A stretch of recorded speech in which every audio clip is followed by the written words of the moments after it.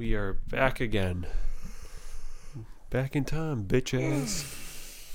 Fuck. What time is it? Fucking shit. It's 3:30. Oh my god, dude, we're late.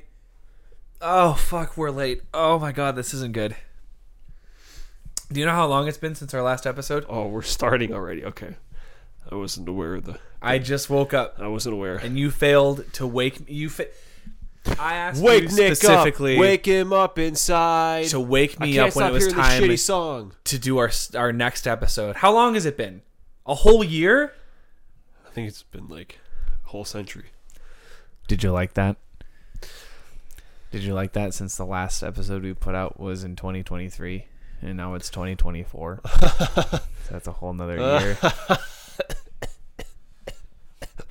All right. Well, hey, hi everybody. Forget Christmas. It's Valentine's month, everyone. We skipped January altogether. You know why? Because it's the shittiest because nobody month cares about January of the year. Everyone say it with me. January sucks. January sucks. January sucks. So we skipped it, and we're here in February of 2024 to talk about more of our favorite albums, movies, and games. My name is Nick Scarpin Auto. I'm David Kabushkars, and today joining us we have our Kargi. It's been so long since our last episode, we forgot how to do it. We forgot how to do the episode. We forgot how to do the podcast, so we don't have a car with us. Luckily, our trusty dog sidekick, Ein, from beloved 90s anime Cowboy Bebop, is here to join us. Ein, what do you have to say about being a guest on the podcast today? You're welcome. Oh, I thought he was going to say... Do you remember that episode? When Where they're he tripping balls? Where he talked? Yeah. It was pretty good. I do remember that. He's the best character from the show. I know we talked... Did we talk about Cowboy Bebop on the... We had to have. Yes. Yeah, we did. It was just a very early episode because I remember cutting out the Spike Spiegel PNG file for the thumbnail. And I forget who else was in that episode. But Spike is a very tall, lanky dude, so it was hard to get him in frame. Probably like, taking photos with you, It's hard to get you in frame sometimes. Yeah. You're very tall. Yeah. Yeah, I'm a giant. Yeah, we forgot Vanessa too. So when she finds out about this, her replacement, she's going to be pissed. I don't know if she's ever going to want to come back. Please come back, Vanessa. I love you, and I wish you wouldn't have run away with that boy, but hey, I was a teenager once too. So I get it. Long time ago. Yeah, it We're has old. been 10 We're years. Happy 10-year anniversary to us being teenagers. All right, I guess that'll be next year. Adults. That'll be next year. Yeah, because we're both 28 years old. I know we already talked about this, but now that it's 2024 and we're actually the age that we're supposed to be, it's weird. Or not the age that we're supposed to be. What am I saying? I don't know, man. We haven't done this in a while. But it is good to be here. It's good to be back. We are continuing to trudge along through our journey. What have you been up to this year so far? Oh, my God. Since we last saw you. Well, I moved back in with my parents for our last episode. And so now, or 2 episodes before this, I've been living with my folks for about 2 months now. We did Christmas together. We did New Year's together. And now we are, they're all sick. They're all sick except for me. I am the only one who's healthy and sane. And yeah, knock on... Did you just knock on my guitar? No is the wall. Okay. You could knock on him though. Yeah, he's kind of a dummy. That's Dinky over there. Knock on the Dinkster. It's my very first guitar ever, and I kept bumping him into walls. So a friend of mine was like, "Name him Dinky," and I said, "Okay." Which I kind of stole. Yeah. Well, he's in good hands. He's in good hands. What's the indefinitely borrowed? Indefinitely borrowed. Yes. Something like that. So it's been a lot of holidays. It's been a lot of taking break from. It's an extended winter break, if you will. I've seen a lot of movies, watching a lot of the Best Picture nominees for this year's Oscars. So far, I've seen 4 movies, I think. You've seen 5. 5 of them. So yes. together, we're almost done, if you think about it that way. Been playing a lot of video games, mostly mobile games. I'm excited to play Persona 3. That's a new thing that came out recently. I got the PS5 edition, despite not having a PS5, so we'll see how that turns out, what becomes of that. And I'm accepting that I think I love February. I do. I think I do. There's just something about the snow melting away, spring being right around the corner. The love is in the air. It smells nice and rosy. And chocolates are half off the day after. And it's award season, so it gives me excuses to listen to a Boy Genius, who I've never... I didn't listen to their full album, but something tells me they won a lot of awards last night. It's also the anniversary of our channels. Although, Is that right? well, I mean, mine at least, but we started like making videos at the same time. Yeah. But We did, didn't we? You just don't do that anymore. No, I don't. You lazy bitch.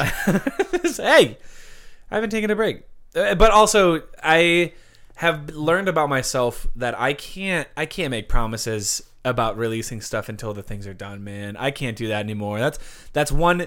Have you heard of ins and outs lists for New Year's? Instead of having resolutions, people are doing ins and outs, you know? So it's like, here's what's in this year, right? Not that'd be the out. Ins would be, drink more water. That's in this year. Being racist. That's out this year. So can't do that anymore. We can't be racist anymore. I'm not ready yet. Jesus. So in this year is what's in this year?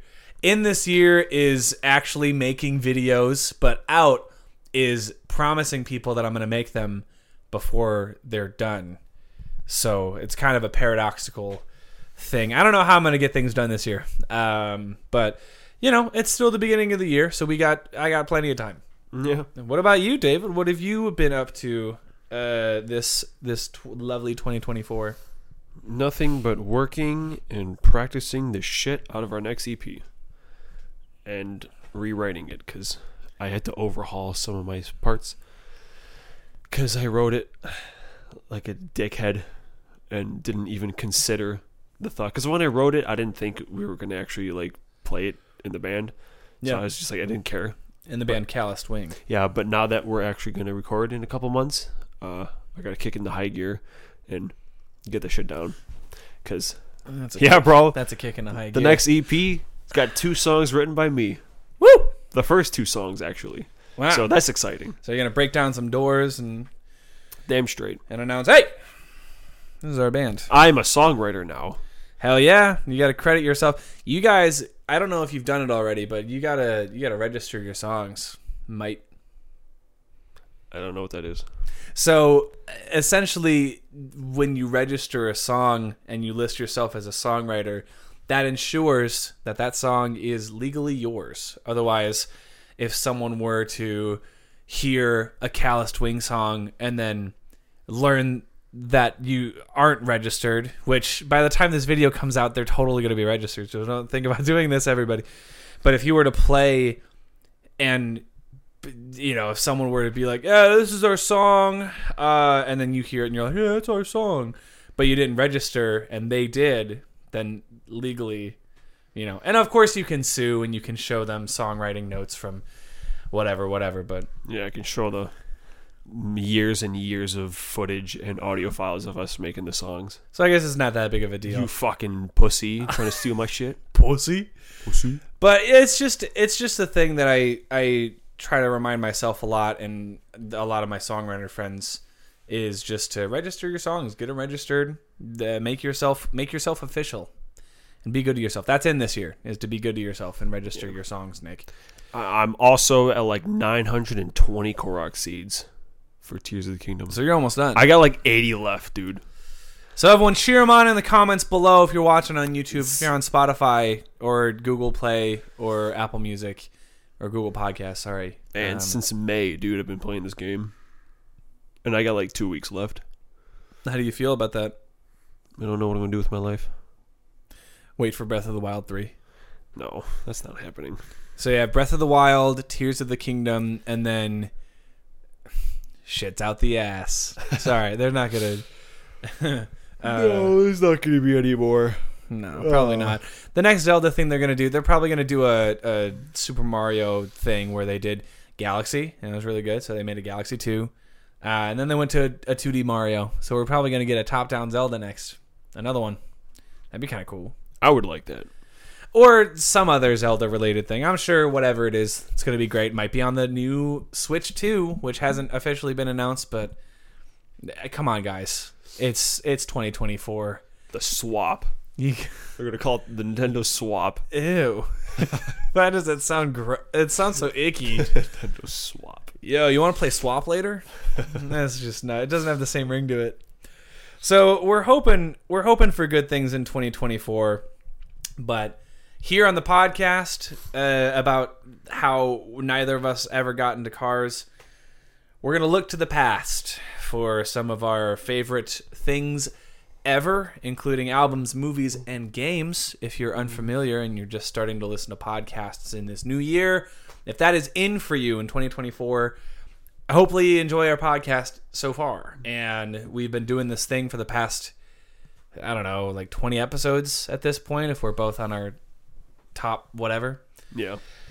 Where we count down our top 10 favorite albums, top 15 favorite games, and then month to month we switch up the genre of movie that we pick our favorites from. And as far as games go, we're in our top 10. And as far as albums go, we're in our top 5. And as far as movies go, we're in our romantic comedies. Rom-com, because it's February. It's February. It's the love month, baby. So we gotta talk about love, stars. but not just romantic, the Notebook drama love. Love me some Notebook, but I also like to giggle a lot. And someone who makes me giggle a ton is Mr. Jason Segel, Man or Muppet himself, in specifically the movie Forgetting Sarah Marshall, which we literally just watched. We did. Because also in this year, I want to watch more of my best friend's favorite movies. And out this year is him not watching my favorite movies. So that's right. We're gonna try to be more conscious about that.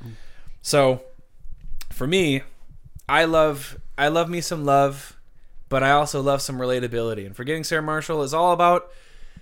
It's a movie about a breakup and how to recover from a breakup. And it shows all sides of it.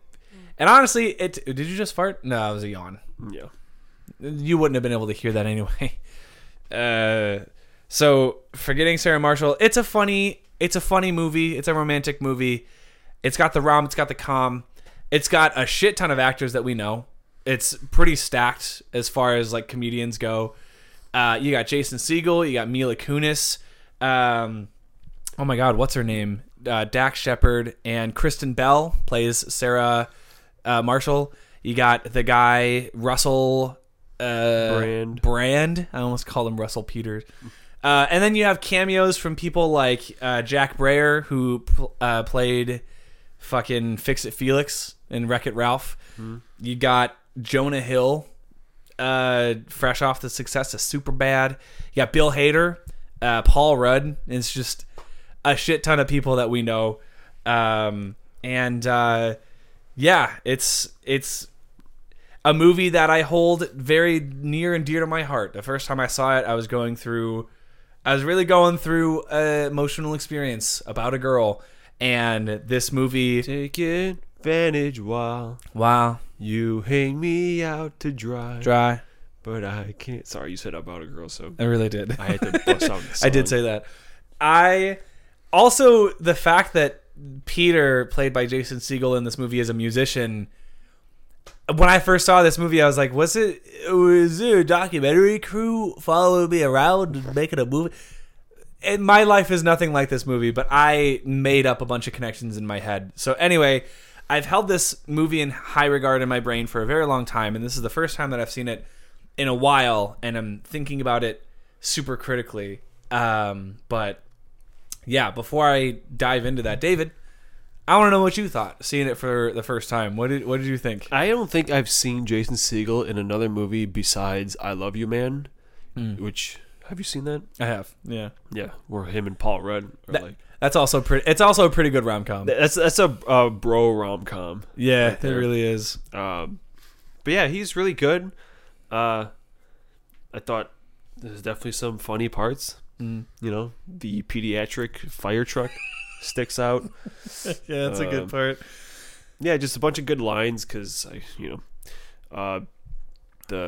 it's like the one team making all these movies like this, Superbad, Knocked Up, goddamn 40-Year-Old Virgin. Yeah, just like the Judd Apatow crew. Yeah, these guys are just like firing on all cylinders, and I don't know what they've done recently.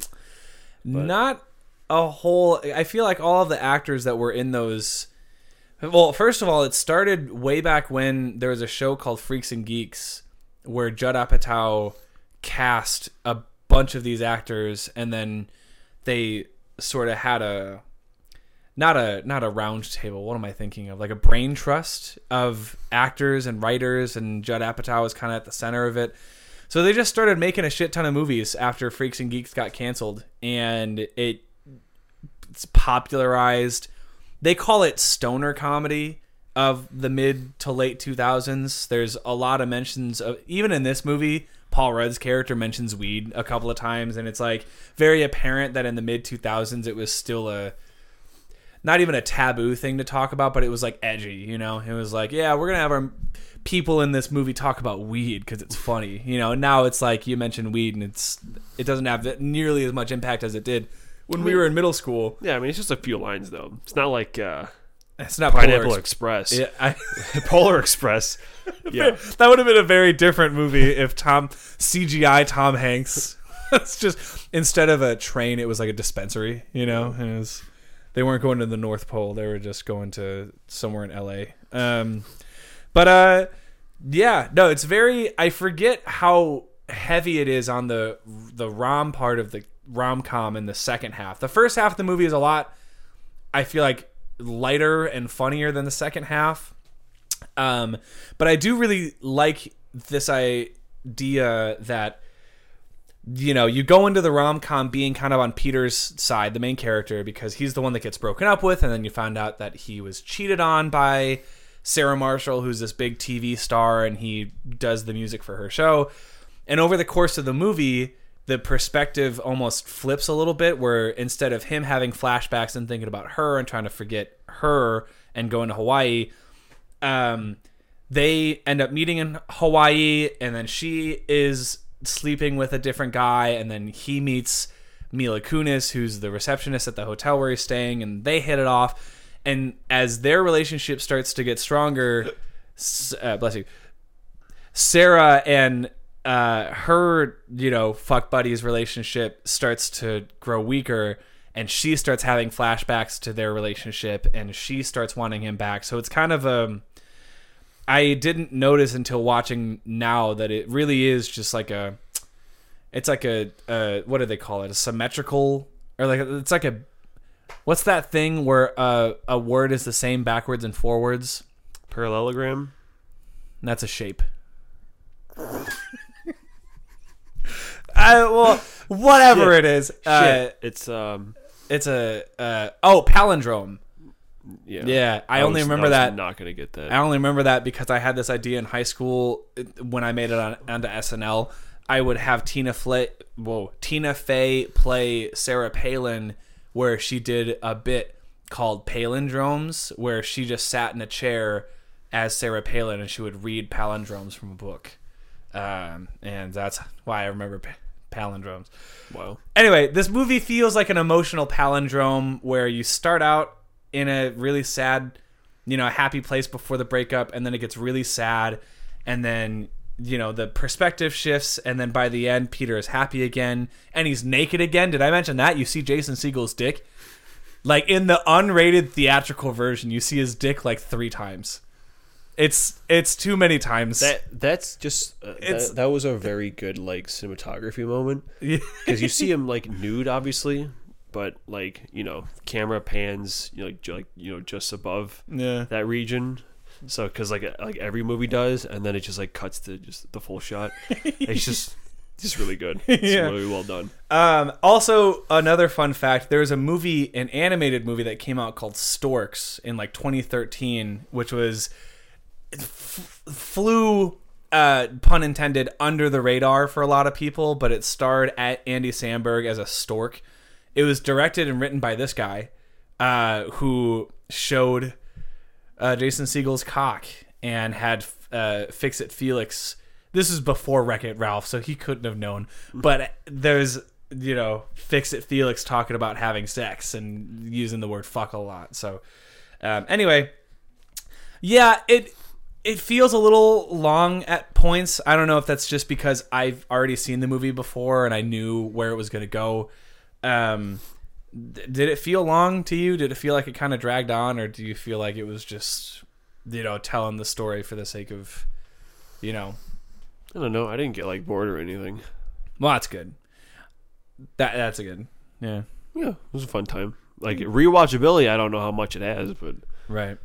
So yeah, when it comes to rom-coms, for me it was between that or Crazy Stupid Love, and I ultimately chose this movie because I was telling David earlier, it has more personal significance to my life, and like I said, when I first watched it for the very first time, it resonated with me a lot, and it just kind of stuck with me, and it made me appreciate the Muppets movie, the 2011 Muppets movie, a lot more, because in this movie, not only does Jason Segel work with puppets for his Dracula musical, go watch the movie, but he also drunkenly sings the Muppets theme song at one point, so it should have been obvious that he was going to do a Muppets movie in the future. Anyway, I love that man. He's very tall and awkward and funny, and Mila Kunis is...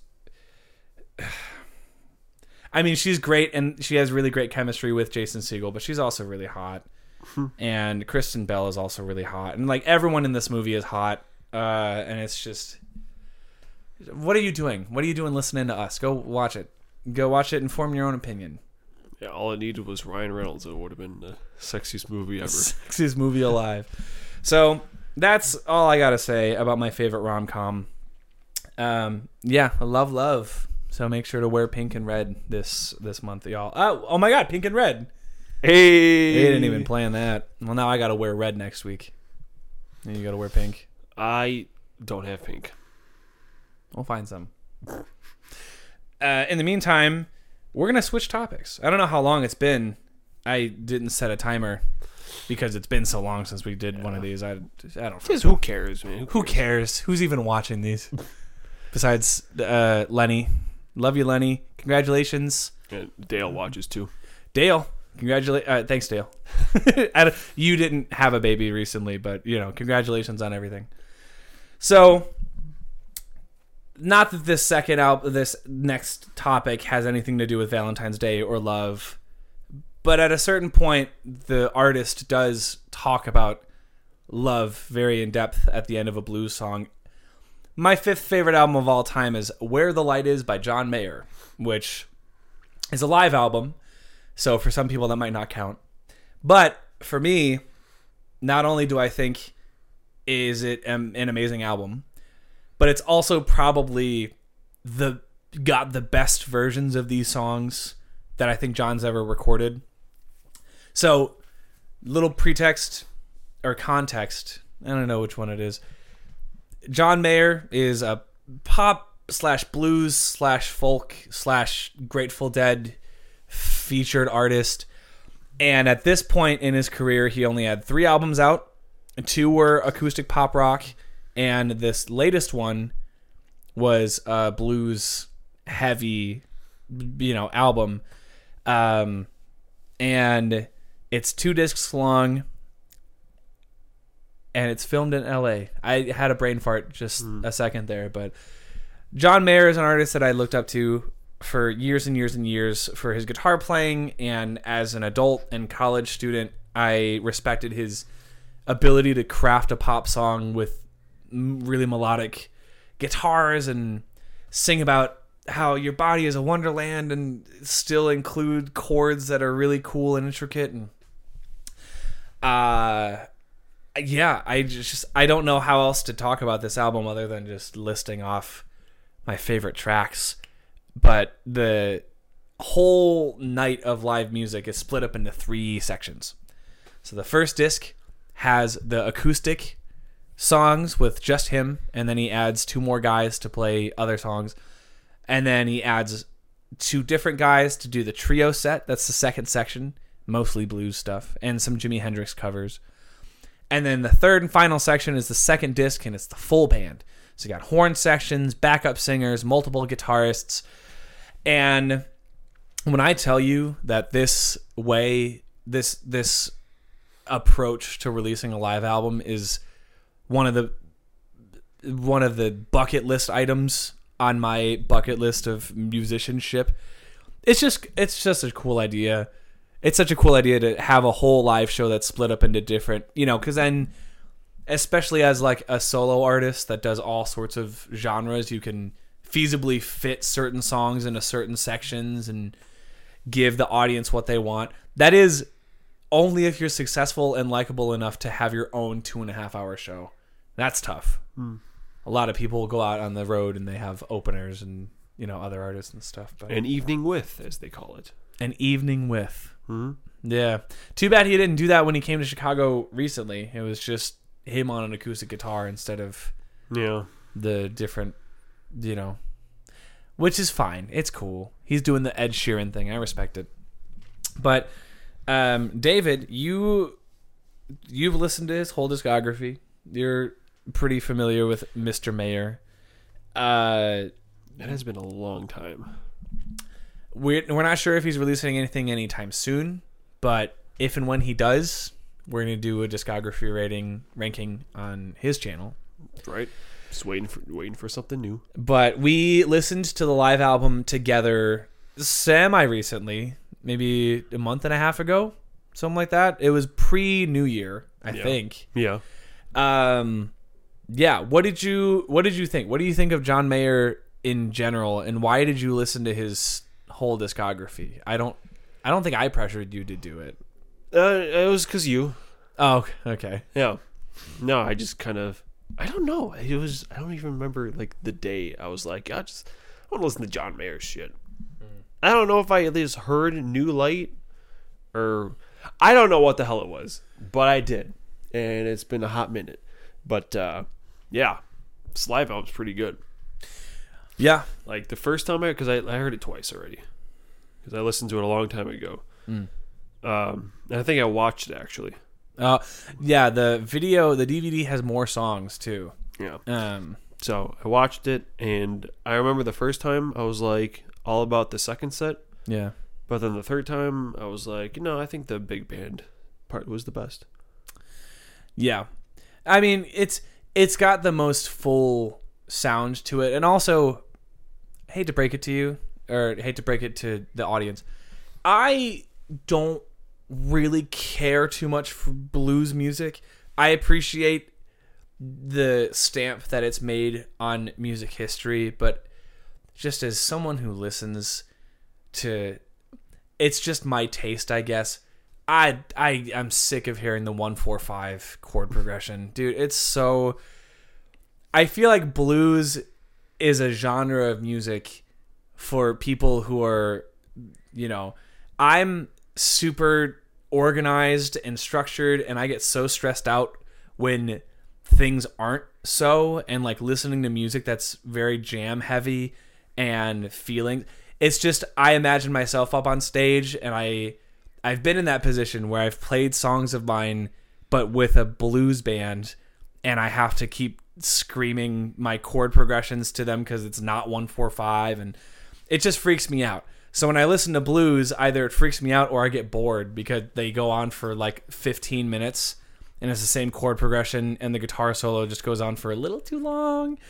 And yeah, I don't know. Maybe it's just different in person, but that's a lot of this album's second set, because it's the trio with Steve Jordan and Pino Palladino, who are amazing musicians.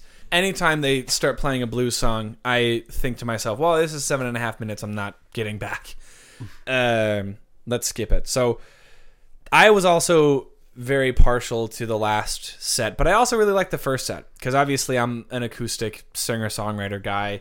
I think the opener, Neon, is probably one of the best show openers I've ever heard, as far as given the context of him walking out with just an acoustic guitar. The way he plays Neon, it's so masterful and incredible to listen to, because first time I did, I had a hard time believing it was just a guy and a guitar.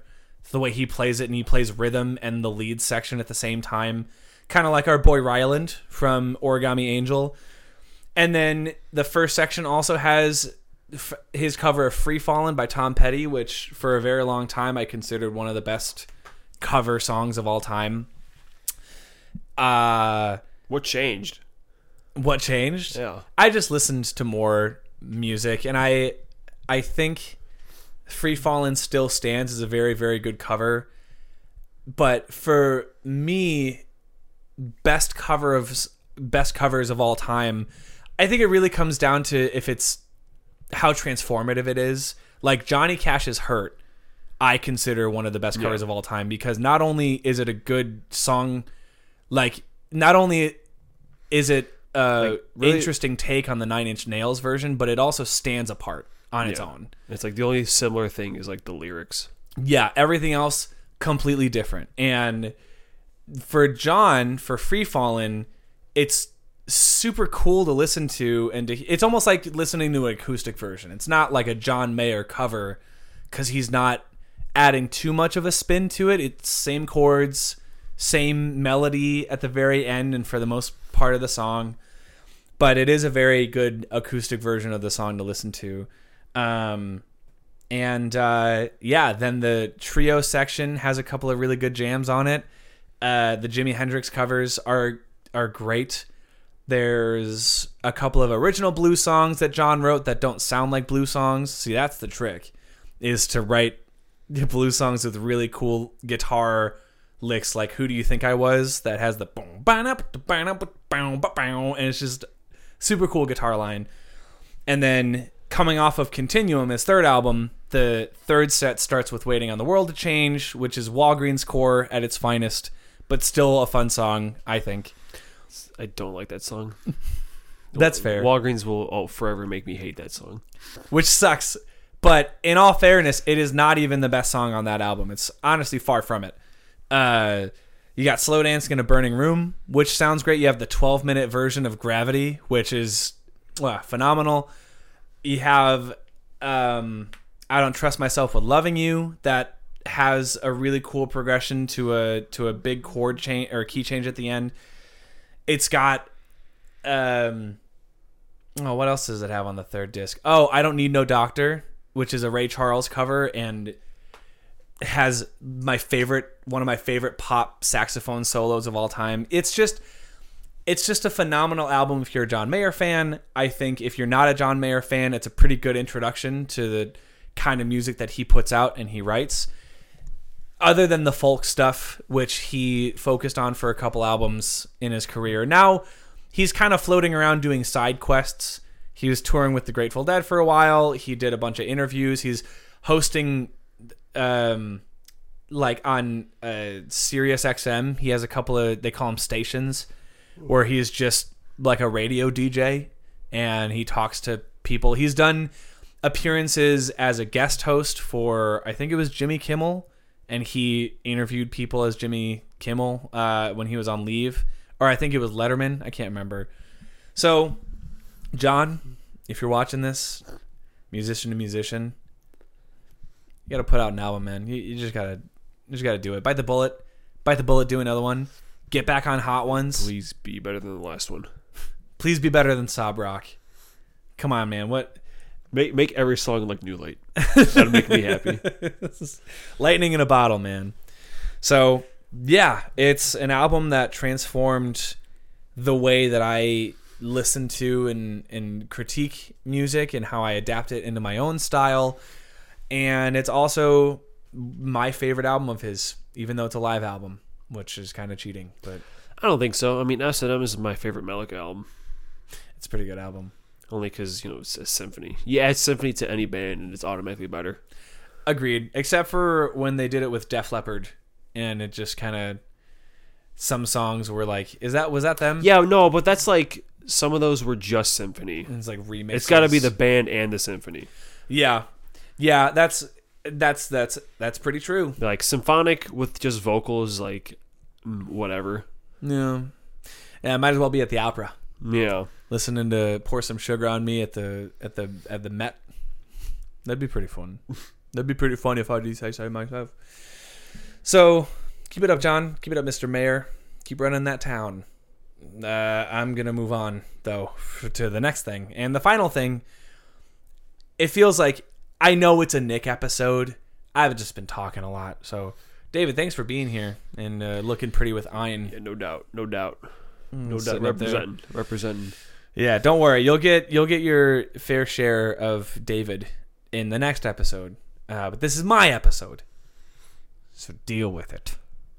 Sorry. And also, you won't be able to really touch on this next subject because it's a very... No, I've never touched this game. Yeah, my number 10 favorite game of all time is, fun fact, one of the first games I ever owned, and I think the first game I ever owned on Game Boy, which is, of course, Mega Man Battle Network 2, an offshoot of the OG Mega Man series that premiered at NES, and an even further offshoot of Mega Man X on the Super Nintendo and beyond.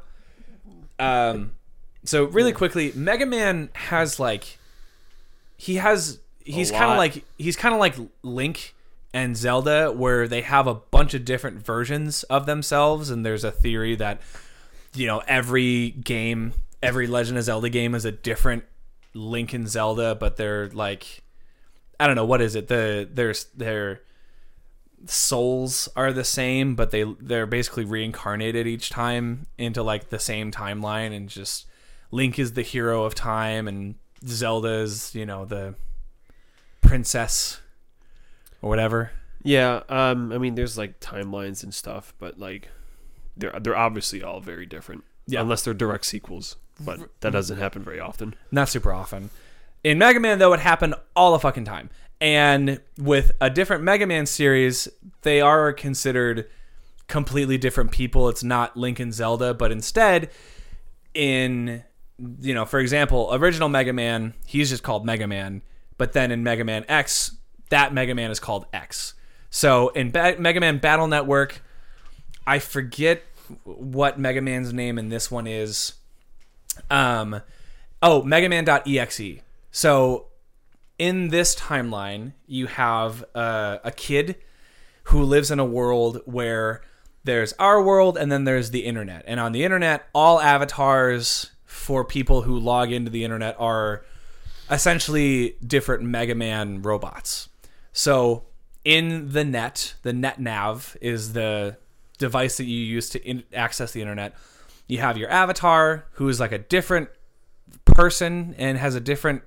You can communicate with them as like a different, thing, but they just represent you. I'm explaining this very poorly.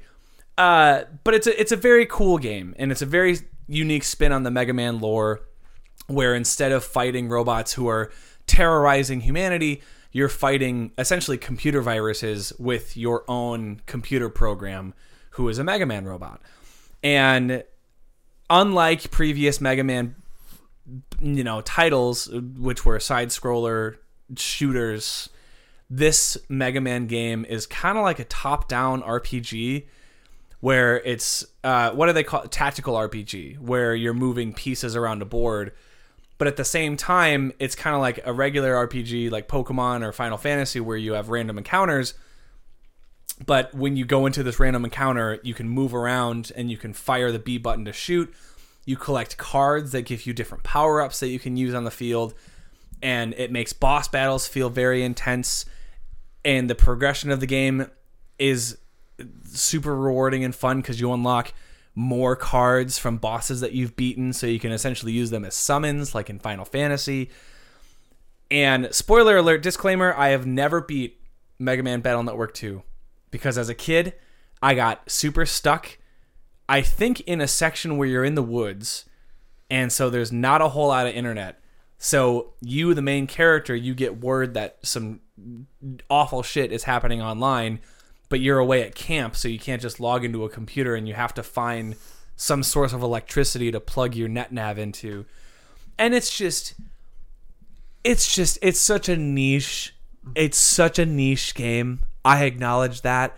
I know half the people that watch this aren't even going to know what Mega Man Battle Network is. They made 5 of those fuckers, and the 5th one they split into 2 games like Pokemon, where in one game I think the villain was a different guy, and the second game it was the same story but it was a different, villain. Oh, so it's like a Zelda Oracle of Seasons and Ages. Yeah, bringing it back to Zelda. That's a callback. It's all connected. It's all Connected online, like the Battle Network. Like the Battle Network. See, you get it. That's right. Indoctrinating this guy. So, for me, yeah, obviously, it holds a special place in my heart because it's one of the first games I ever truly owned. I played the shit out of it, even if I couldn't beat it. And much like a lot of the games on my list of favorite games of all time, much like the John Mayer album, tried to split my list into 3 sections where my top 5 games are games that are genuinely good and also games that I enjoy and / reminisce about when I was a kid. The middle 5 are games that could be better, but in my head, I remember being really, really good. And then the last 5 games, which we've already talked about, and you can go back in the older episodes and find them, are games that I really enjoyed as a kid, but I acknowledge that there are better versions / better sequels that are out now. So for me, Mega Man Battle Network 2, as much as I want to say that it's a really great game, I'm sure the sequels improved upon the many mechanics that this game introduced and introduced even more mechanics on top of that. But for me, for a little 6-year-old Nick with his silver, it was red at first, and then I lost it in the backyard, and then I had a silver Game Boy Advance. On my little silver Game Boy Advance playing Battle Network 2, little Mega Man action. Yeah, you're not wrong, buddy. You're not wrong to like that game, even if people don't know what it is, and you sound like a crazy person when you describe it on a podcast later in the future. So, have you ever played a Mega Man game? I've played Mega Man X for a few minutes. Okay. I think I played the original for a few minutes. Yep. But as a kid, I had Mega Man Legends on the PS1. Which I never even got past, like, the second stage. Because I know the nerd had talked about it at some point. And in the beginning, you start in that little, like, factory. I don't know what the hell it is, but you fight, like, you go around these corridors, and you fight this big thing, and then you beat that thing, and then you go outside, and then you walk into this town. And I never even made it past that, because, I don't know, it was just kind of... Because as a kid, when I had the PS1, I had, like, the 4 or 5 games, and, like, it doesn't matter if I liked them or not, that's just all I had. Yeah. So I just kind of played it for a bit, but I wasn't really into it.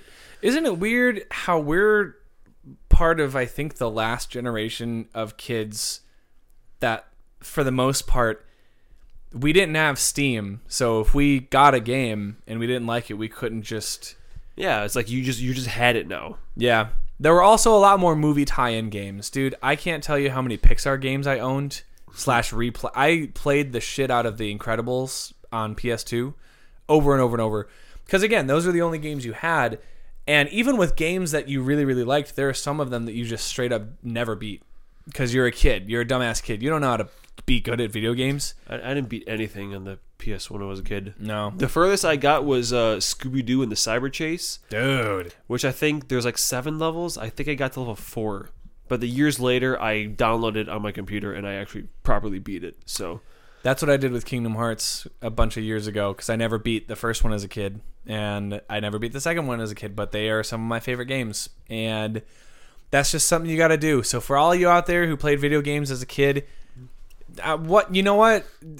Use some of that vacation time, stay at home, get some shitty junk food, and finally finish some of those games that you never did as a kid. It is such a rewarding feeling, which I guess that means I have to buy Battle Network 2 or the Battle Network collection on Switch and play it and beat Battle Network 2 because I never beat that. I do still have it on Game Boy though. I'm going to do that instead. That sounds cooler. So I guess while I go do that, David, you're going to think about your next couple of topics. I know what they are. I made this list before we started this. He's going to take 2 weeks to figure it out, and then we will see you in 2 weeks. I will let you know how Battle Network 2 goes and if I still like it as an adult. But my list can never change, and it never will change, so don't expect me to change it at all, even a little bit. I have been and always will be Nick Scarpin Auto. It is legal, and he has always been and will continue to be Kapusha Cars. Just Kapusha Cars. That's it. That's it. This is Ein. This is our 1997. What's the trademark on Cowboy Bebop? What does it say? What's the copyright year? We're trying to figure this out, folks. Don't mind us. Is it Sunrise? God, there is no year. There's no year? There's no year. It's just got the... Does it have the Sunrise logo somewhere? Hold on. It does, but there's no year. When did Cowboy Bebop premiere? Or when did Ein show up? Cowboy Bebop debuted in Japan in 1998 and ran for just 26 episodes, but became one of the world's most famous and beloved anime. This is from Polygon.com. Sorry to cut her off. So we have our 1998 Bebop Ein with us, and I didn't even number the episode. What episode is this? 38? I don't know, dude. You'll see in the Whatever. thumbnail. So we are going to take a 2-week break like we always do, but we will be back to talk about more rom-coms, albums, and games. So we love you very much. I am going to poop my brains out because we had coffee and donuts before this.